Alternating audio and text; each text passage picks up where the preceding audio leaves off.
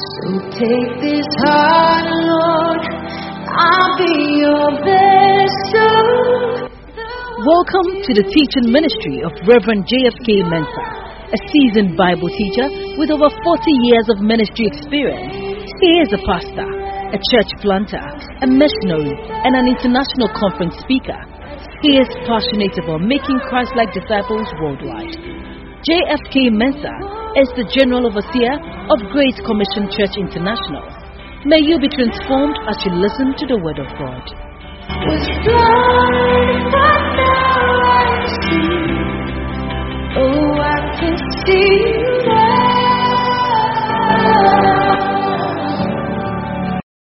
Father, we thank you. We have come once again to give you all of ourselves.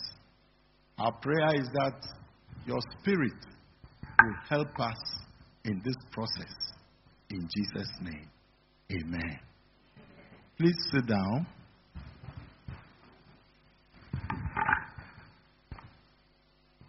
I take it for granted that everybody in this room understands that there are at least 3 reasons why you do not belong to yourself. The very first one is because God created you. And by virtue of creation, you belong to Him. Even if nothing else happened after that.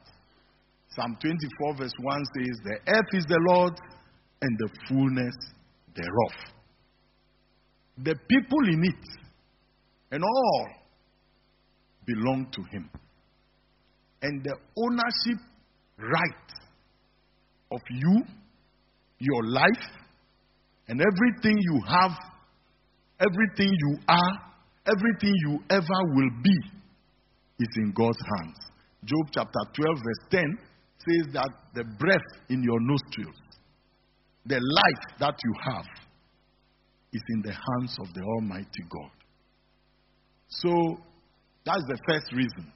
But the second reason is that if you belong to Jesus, you must know that He bought you. He bought you with a price. 1 Corinthians chapter 6, verse 19 and 20, and then 1 Corinthians chapter 7, verse 22. They all say the same thing. You have been bought with a price. 1 Peter chapter 1, verse 18 and 19. He says, you were not bought with perishable things like silver or gold, but with the spotless, sinless blood of the Lamb of God. So, tell your friend, you have been bought. You have been paid for. You no longer belong to yourself. Please, do you understand? Hallelujah. So, if you pay for a goat and take the goat away from the owner into your pen, and then the next day, the goat strolls back to its old owner and is put in that pen, the owner is a thief. You have been bought. The price for you, your life cost Jesus His blood. In fact, Acts chapter 20 verse 28 says that God purchased you with His own blood. So, you are bought. Even if you spend your whole life paying back, you can't finish paying. That's the truth of the matter. And that's the second reason. He created you, so He owns you. Jesus bought you. So you are owned square. Yes. But the third reason why you are not your own is that you have a guest from heaven whose envelope you are. You see, the Bible calls us the temple of the Holy Spirit. We are the temple of the living God. 2 Corinthians 6:16 and 1 Corinthians 3:16, 1 Corinthians 6:19. They all say that you are the temple, the house, the dwelling place, the habitation of God. The envelope and the letter, which one is more important? Yes. The house and the owner who lives in it, which one is more important? The owner. So you are the house, the temple of the Holy Spirit. So you are not as important as you think. It is the owner who lives in you, whose house you are. Every human being must understand that you are a house of the Holy Spirit. Therefore, He is more important than you. So, God the Father owns you because He created you through Jesus Christ. God the Son owns you because He bought you with His blood. The Holy Spirit owns you because you are His temple, you are His house. So the Trinity have undisputed right over your life. So the question of should you give all your gifts to God doesn't even arise. You don't have a choice. But I don't want to start from there. I want to start from the fact that if you can't die for Jesus, you can never please Him. Every church member should be told that no Christian who is not prepared to die for Jesus can ever please God. I'll give you 10 reasons. I have about 20, but let me quickly rush through 10 of them. The first is that if you cannot be faithful to the point of death, He will never give you a crown of life. Revelation chapter 2, verse 10. He says, if you are faithful to death, I will give you a crown of life. 2, you can never be fruitful for God if you are not prepared to die.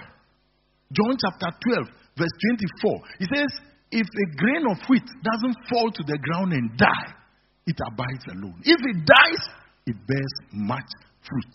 Without being prepared to die, you can never bear eternal fruit for God. It doesn't work. Number 3, resisting sin must be to the point of shedding your blood. Hebrews chapter 12, verse 4. It says that you should be ready to resist sin to the point of shedding your blood. That's the only thing which can make sure that some besetting sins in your life can be fought and they will go. This is the reason why a lot of Christians, they get to a certain point in their spiritual growth and they don't grow again. Because some besetting sin has choked you and blocked you and locked you and set a semicolon to your life. And they make it such that you just can't move forward with your spiritual life. That sin, you must be prepared to die fighting it. When you get there, it will leave. I normally give my own testimony that I stopped really sleeping with girls when I became born again. But I underestimated how much impure thoughts I had gathered over the years. So I was taking a girl to UCF meeting, to be blessed. Then I was in my hall there, Legon Hall, and I saw her going into another boy's room. And then my heart started making click, click, click. I said, Sana, I wasn't taking her to be blessed anywhere. I was interested in her, and my heart was reporting it. So I went to the primary school there. I went to the park. And I said, God, if I fornicate, just kill me. I fornicate, kill me. Then the thing lifted like a cloud. Since then, I've been free from that thing. You know, there are some sins in your life, if you can't resist them to the shedding of your blood, there's no way they will leave you. Because they are determined to send you to hell. And that's all they can do. Because they bracket you in a certain way that, you know, you go with them. But, hey, where am I? Faithfulness unto death, 1. Fruitfulness, 2. Resisting sin to the point of death, 3. 4. Resisting Satan to the point of death. Revelation chapter 12, verse 11. We always quote the first part and leave out the last part. It says that they overcame him by the blood of the Lamb and the word of their testimony. For they loved not their lives unto death. Look, even Satan, when he is fighting you and he sees you are a coward, he smiles. You see, he looks at you with contempt because he knows that you are not prepared to die for your faith. So, when he sees that you are prepared to die, he now sees he has met a match.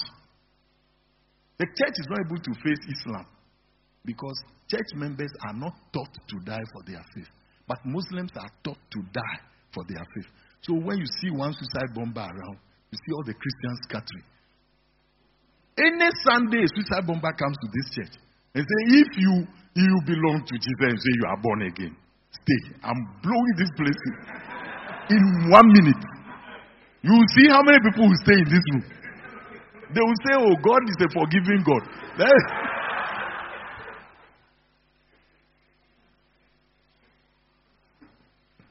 Sin must be resisted to the point of blood. Now, number 5 is that obedience to God must be to the point of death before you can accept it.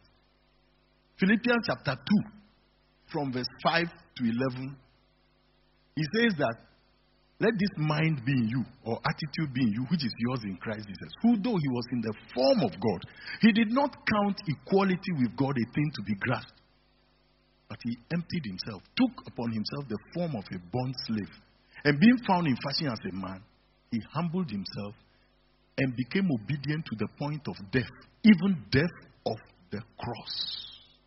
Wherefore God also has highly exalted him. Hebrews chapter 5, verse 7 to 9.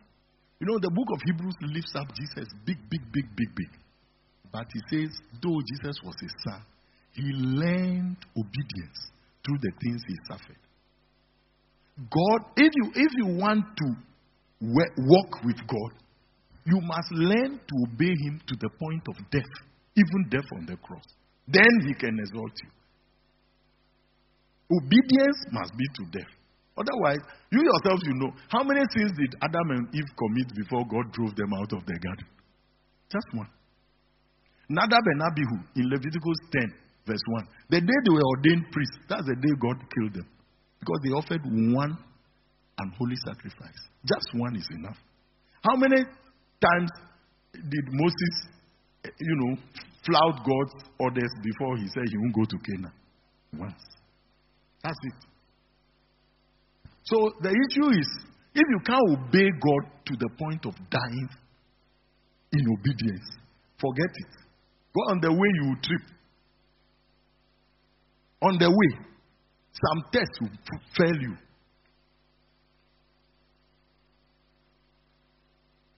Then, number 6 is we are to offer our bodies as a living sacrifice, holy and acceptable. That's Romans chapter 12, verse 1.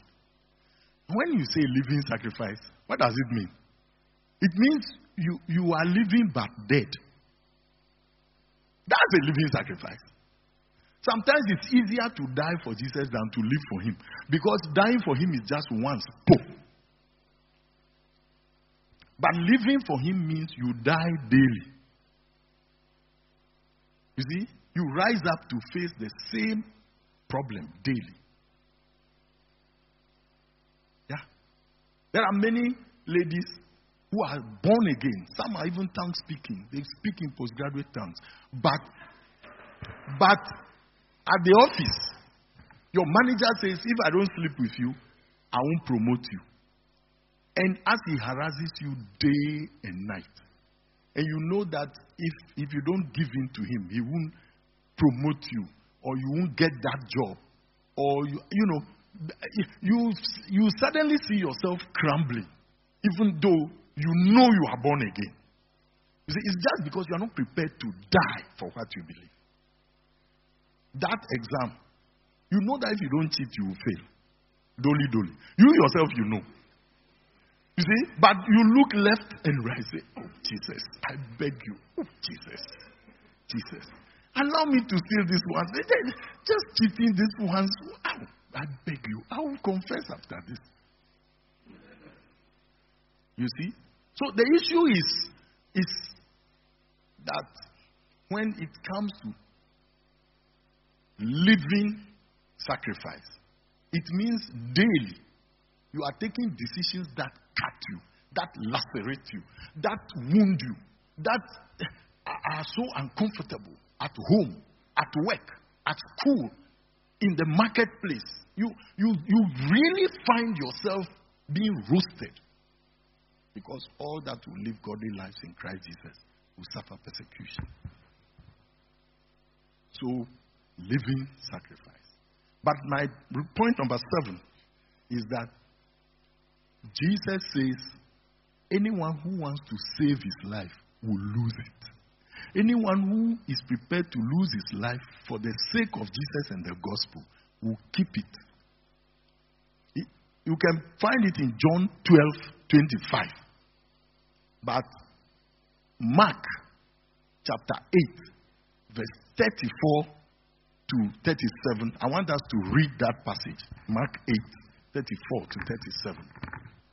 Mark chapter 8, verses 34 to 37. I am attacking the topic from the opposite extreme.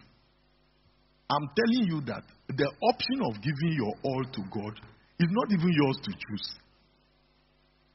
Because if you can't die for Jesus, you have already lost the battle. And if you are prepared to die for him, nothing else matters anyway. If they are dragging you to go and shoot you at the firing squad, do you say, you are stepping on my toes? You are stepping on my toes. You don't say that. They are going to shoot you. They are going to shoot you. So when they step on your toe, it doesn't mean anything. Then he called the crowd to him along with his disciples and said, whoever wants to be my disciple must deny themselves and take up their cross and follow me. For whoever wants to save their life will lose it. But whoever loses their life for me and for the gospel will save it. What good is it for someone to gain the whole world, yet forfeit their soul? Or what can anyone give in exchange for their soul? Please, there are 3 points rolled into this passage. The first one is that discipleship, which is not prepared to die for Jesus, is an empty claim. If you say you are a disciple of Jesus and you are not prepared to die for him, then you are joking.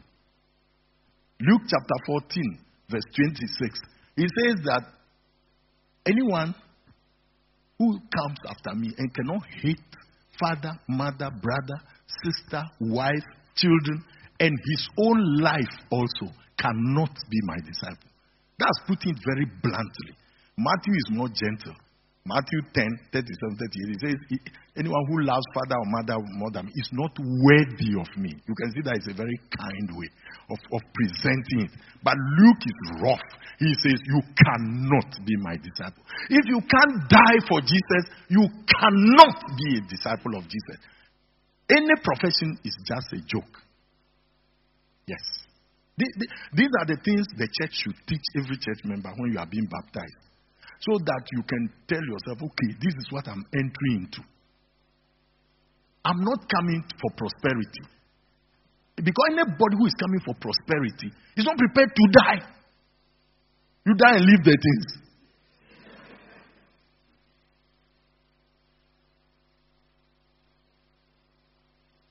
Yes. And then the next thing he said, which I also love, is the fact that, you see, life is made up of paradoxes. You see, a paradox is something which appears opposite, but is the truth. He says that anyone who wants to save his life will lose it. Anyone who loses his life for my sake and the gospel will preserve it. Now, many times we read Jesus' words and we are sure he's not correct. Because we feel a person who is thinking well cannot be saying that. Look, Jesus says, I am the way, the truth. He said in John 18:36-37 that, for this reason I was born, and this purpose I came to the world, to bear witness to the truth. Anyone who is of the truth listens to me. The truth is that if you wish to save your life, you will lose it. That is truth. That is truth. What is truth? Truth, is the Greek word used for truth is aletheia. It's from meaning negative, and lantano means covered or hidden. Aletheia means something which is uncovered, which is not hidden, which is as it is, and it corresponds to the facts everywhere, every time, for everyone. Jesus is the truth. And the truth is that if you want to save your life in this world, you will lose it. You will lose it. You will lose it. You will lose it. Nobody should deceive himself. That's the truth. You can challenge it.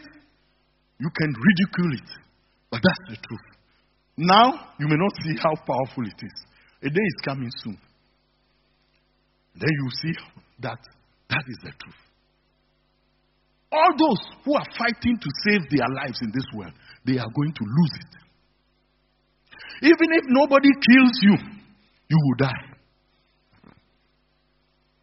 Even if nobody kills you, you will die. Yeah. A time is coming when beauty will be nothing.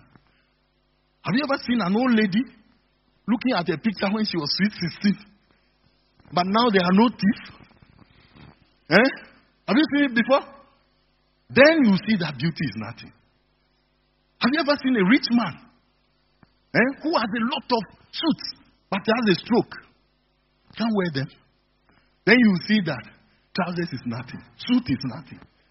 Have you ever seen somebody with, his bed? He has 13 bedrooms in his house alone. He alone.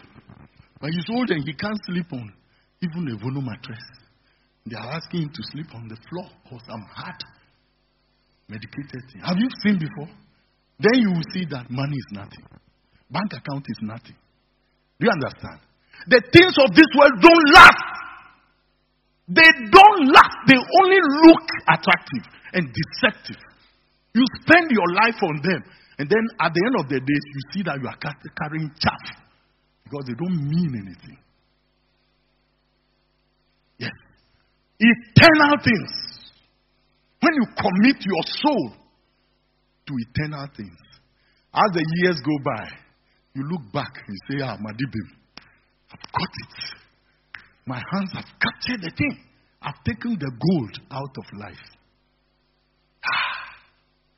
I don't know whether you have ever thought of it when you were students. Those boys who were chasing all the girls around. Where are they now?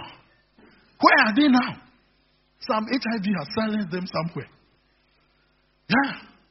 See all those guys were smoking in their hand. And then Apache Wawa. He say, they say, hey, upon a way. Yeah. I remember when in advanced school, one boy, he said he was more popular than Jesus Christ. Gidigo Nayankema Marame Talo. When Gidigona comes to the square and first him and you Gidigona Gidig. He didn't even make it to the university. That silenced him. Look, if you want to save your life, you will lose it. Jesus said it. Look, there are very few statements of Jesus in the Bible that appear in Matthew, Mark, Luke, and John. I read the Bible through many times. Few. But what I'm telling you appears twice in Matthew, once in Mark, twice in Luke, once in John. 6 times in the 4 Gospels. If you like, doubt it. Yeah. So the point is not that should I give my gifts and talents, should I give them to God? That's not the issue, my friend. It belongs to Him. And even if you don't give it, you will lose them. That strength of yours, don't give it to Jesus. 30 years from now, let's see where it is. That beauty of yours, use it to love Jesus now. 40 years from now, let's see where you will be. The dynamics will soon come. So you don't need to. If preachers want to be very honest with you, they won't even tell you the truth. They will just leave you and let you suffer the consequences. But this is the truth. This is the truth. Now, you can see that I can argue the whole night on this thing. So let me leave that area and move on to still another important area. That, you see, the only hope the world has is the church. Because Jesus said in Matthew 5:13-16 that you are the salt of the earth. You are the light of the world. When Jesus said, go, make disciples of all nations, preach the gospel to every creature, He was entrusting into the hands of the church something no political institution can ever do. The church is the only hope the world has. Because that's the only place they can find salvation, light. 1 Timothy 3:15 says the church is the pillar and ground of truth in the whole universe. But that's not all. Do you know that the church is the only hope of a heavenly community that Christians have? Think about it. When you think of heaven, the closest picture of heaven is the church when it's running smoothly. Where people who are frafra and people who are dagbani, people who are evi and people who are nzima can meet and fellowship as brothers and sisters. That's how it's going to be in heaven forever. So the closest picture we have on this earth of how heaven will be like is the local church. But that's not all. Of all the institutions in the world, there is no single institution that Satan cannot prevail against except the church. Jesus said it in Matthew 16 from verse 18. He said, upon this rock I will build my church, and the gates of hell shall not prevail against it. Every bank, Satan can prevail against it. Every school. But the church of God, that's the only deposit on this earth which can resist the devil. What I'm trying to say is that as a member of the church, you are the hope, the last hope for perishing unbelievers, for fellow Christians, for God, and the only resistor of Satan left. So you can't say, I won't give all my gifts. There's nothing like that. You can't. You can't. But not only that, I think I want to attack briefly the things which make us not want to give all our gifts talents, abilities to God. The first enemy is Satan.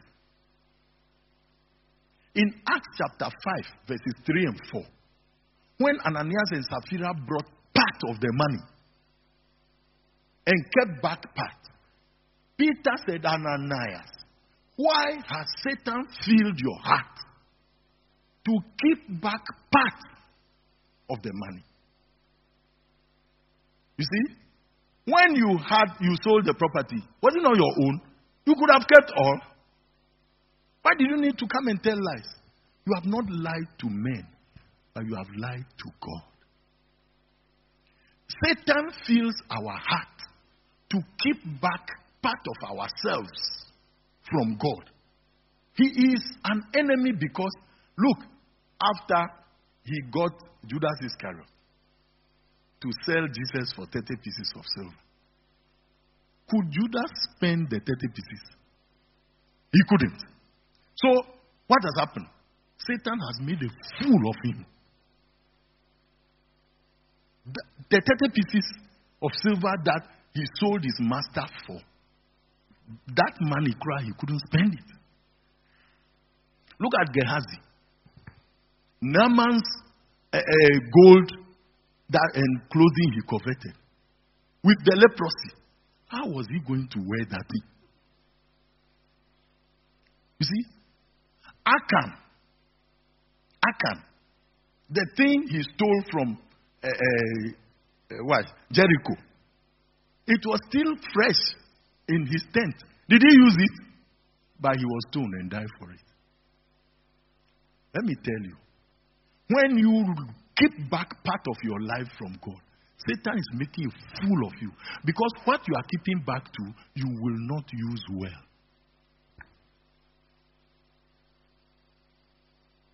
You are not finally going to enjoy it. Because he knows how to. Anyway, the next area is what I call worldliness.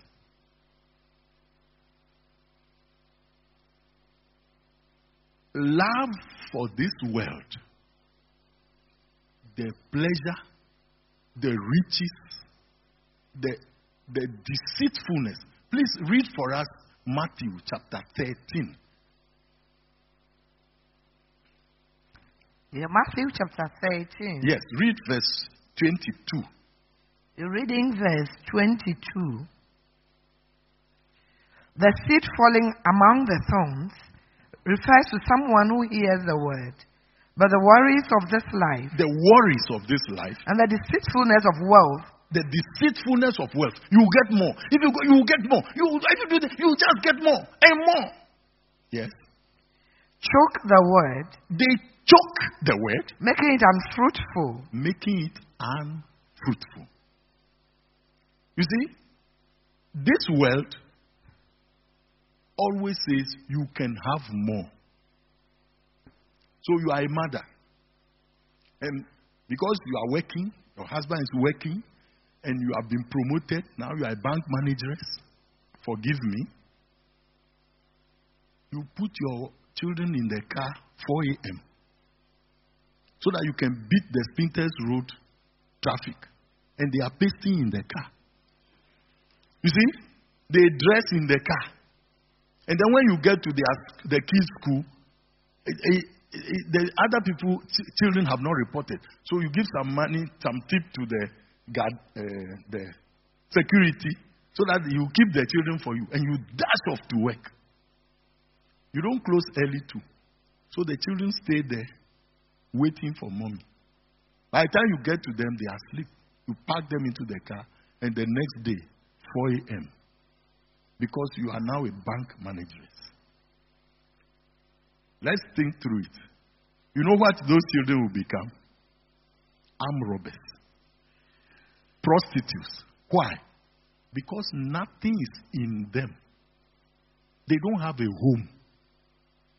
They have a professional mother who cannot mother them. So you get, at the end of the day, you have a lot of property. But the children who should administer the next generation of the property are stupid. You raise them like that because you didn't have time for them. So that's it. Look, you could have done with less money. Only one car instead of two. You are not living in a 14-bedroom house. You are now living only in a 2 or 3 humble abode. Squeezing yourself in. But you have time for God. You have time for quiet time. You have time to raise your children. The next 10, 20 years, there is something in them. When they enter university, they can resist the temptations. You see, it was on the air the day before yesterday and yesterday that the whole Africa, weed smoking, Ghana is one. Ghana is the first weed smoking country in the whole of Africa. And the whole world, we are number 3. 21.5% of Ghanaians are weed smokers. That's it. That's it. You see? Yes. And so those children, they will grow up and smoke weed and become as useless as you want them to be. Because you don't have time for them. Marijuana has time for them. That's it. Anyway, the world, the way the world thinks, the way they, some of these things, you think about them and you ask yourself, where is the church going with all this? Where is the church going with all this? You are married to a jealous husband. You want to marry a wife. And they say that the bride price for the wife is that you must die. And you go and tell your father that, they say the girl, I must die before I get her. And your daddy says, can't you get any other woman to marry? And you say, that's the only one I will marry. And then you go and they slaughter you. And you marry that girl. After you rose from the dead. And she is bluffing you that should she give you her all? Should she give you everything? Are you crazy? What do you mean? What do you mean? Your Lord died for, He shed His blood on the cross. God came and died on the cross to save you from sin. Now you are debating whether you should give Him all. What are you talking about? Are you serious? What? And that's my next point. Some people, their problem is they are too shallow even to think about these eternal issues. And they are still falling upon the rock because they cannot think deeply enough to appreciate the issues that are at stake. You are bought with a price, the blood of the Son of God.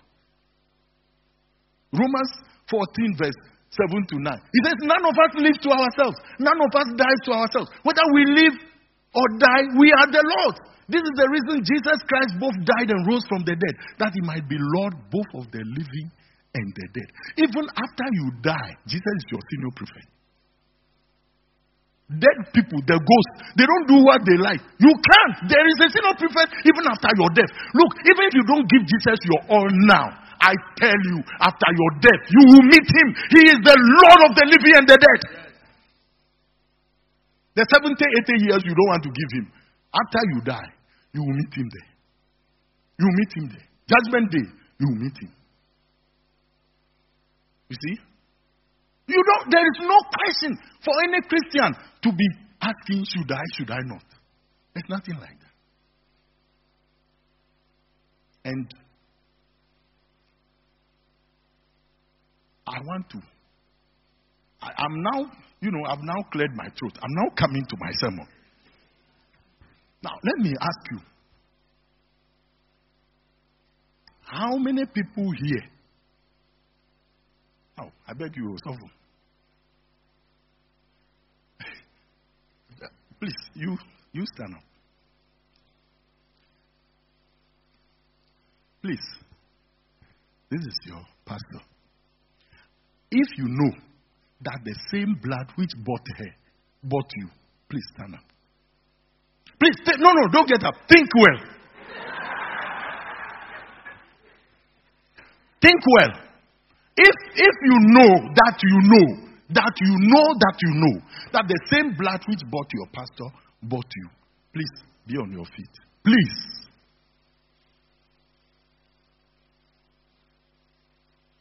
Are you sure? Okay. If I buy 2 wristwatches, same price, is it right for one wristwatch to say, oh, you give the master the service, me I will rest? Is it correct? If you bought both watches to the same price, please sit down, Mama. Look, it's wrong. It's from the devil to think that the pastor should work for God more than you. Because the same blood bought you and her. It's Satan who is telling you that. You are a priest of God, a royal priesthood. Think well. That's why I said you should think before getting up. Think well. The same blood which bought your pastor bought you. Why should your pastor work for God more than you? You see, the Catholic Church brought that. They said laity and clergy. So the clergy put on white. And they appear as if they are closer to God. But it's wrong. You are a priest. You are a saint. The same blood bought you as bought her. Every church member should offer God the same service as the pastor does, and even more.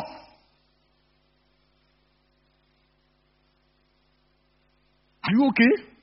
Or shall we vote? The idea that, oh, I'm working, then we can support the pastors to work for God, is from the pit of hell.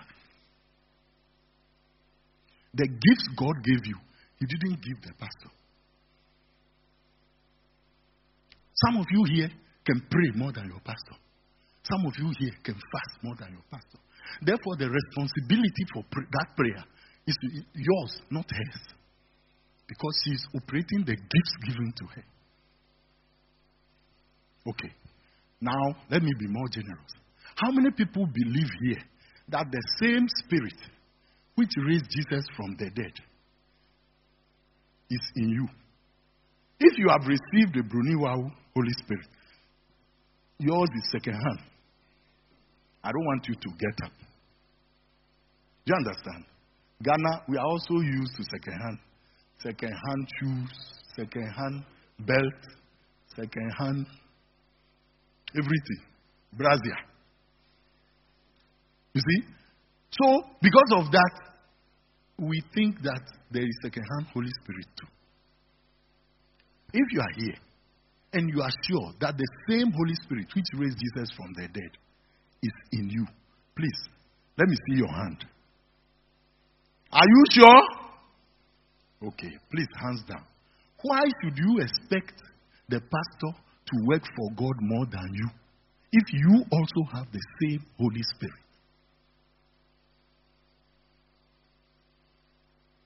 You think about it.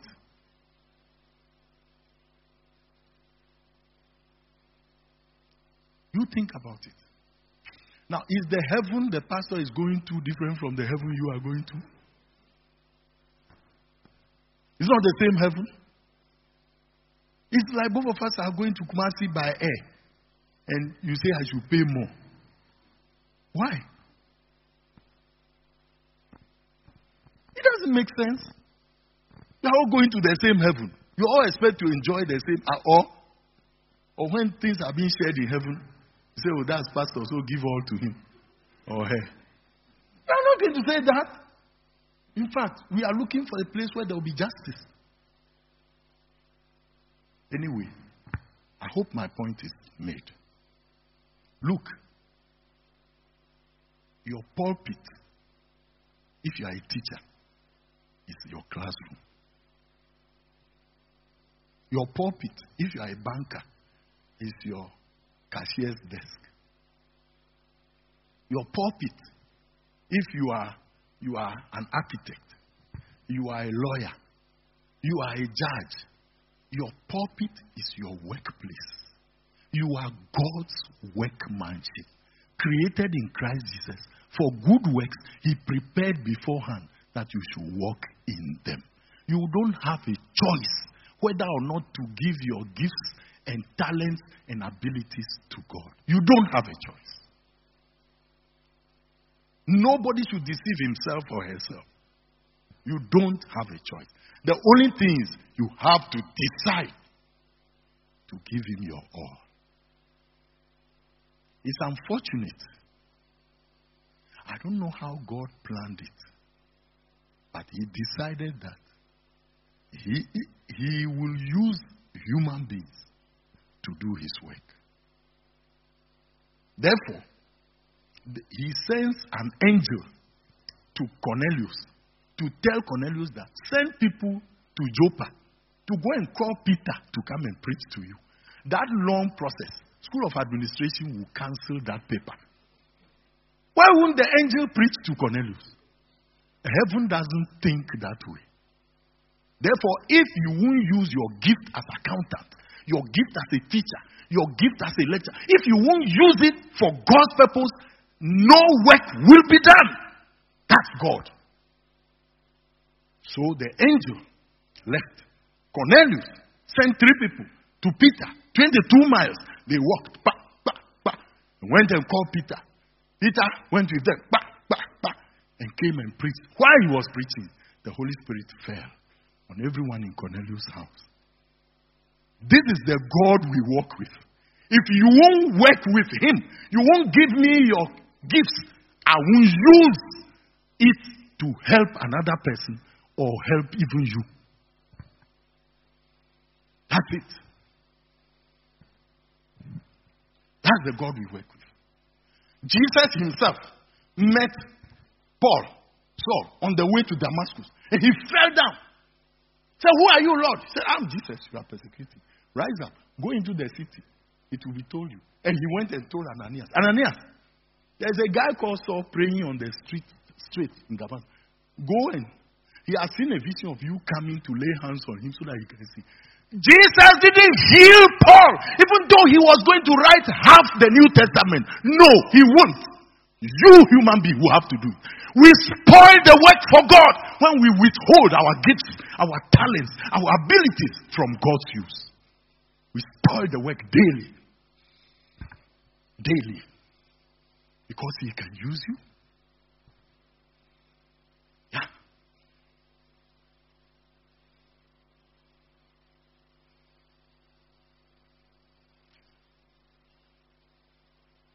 I just want us to get up and pray.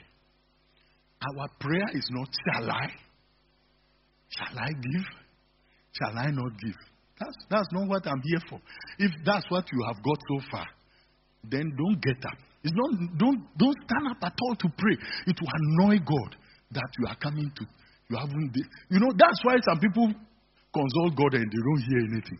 Because they use Him like a research fellow. They say, okay, physics department has said this. Mathematics department said this. You too, what are you saying? So that I can mix all of them and look and decide. He won't mind you. If you give Him your all, He will give you His all. Because He gave His best, His only begotten Son, to die for you. He expects you to respond.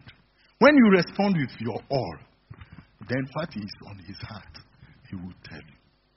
When we rise up, I want you to pray your prayer. I can't describe the way you should pray. If you are, whatever you are, whatever you have, whatever you can do, your opportunities in life, your talents, your gifts, your abilities, spiritual gifts, ministry gifts, your strength, your everything that is in you, I want you to lay it at the altar of God and tell Him, take it. Take my life. Take my tongue. Take my feet. Take my hands. Take my thoughts. Take me. Take everything I have. All I am. All I ever hope to be. Take all and use it for your glory. Shall we be on our feet? Oh, I can see the love in Follow JFK Mensa Ministries on Facebook and YouTube and invite others to listen to his podcast. You can also access some of JFK Mensa's books and keep up with his ministry at www.jfkmensaministries.org. God bless you.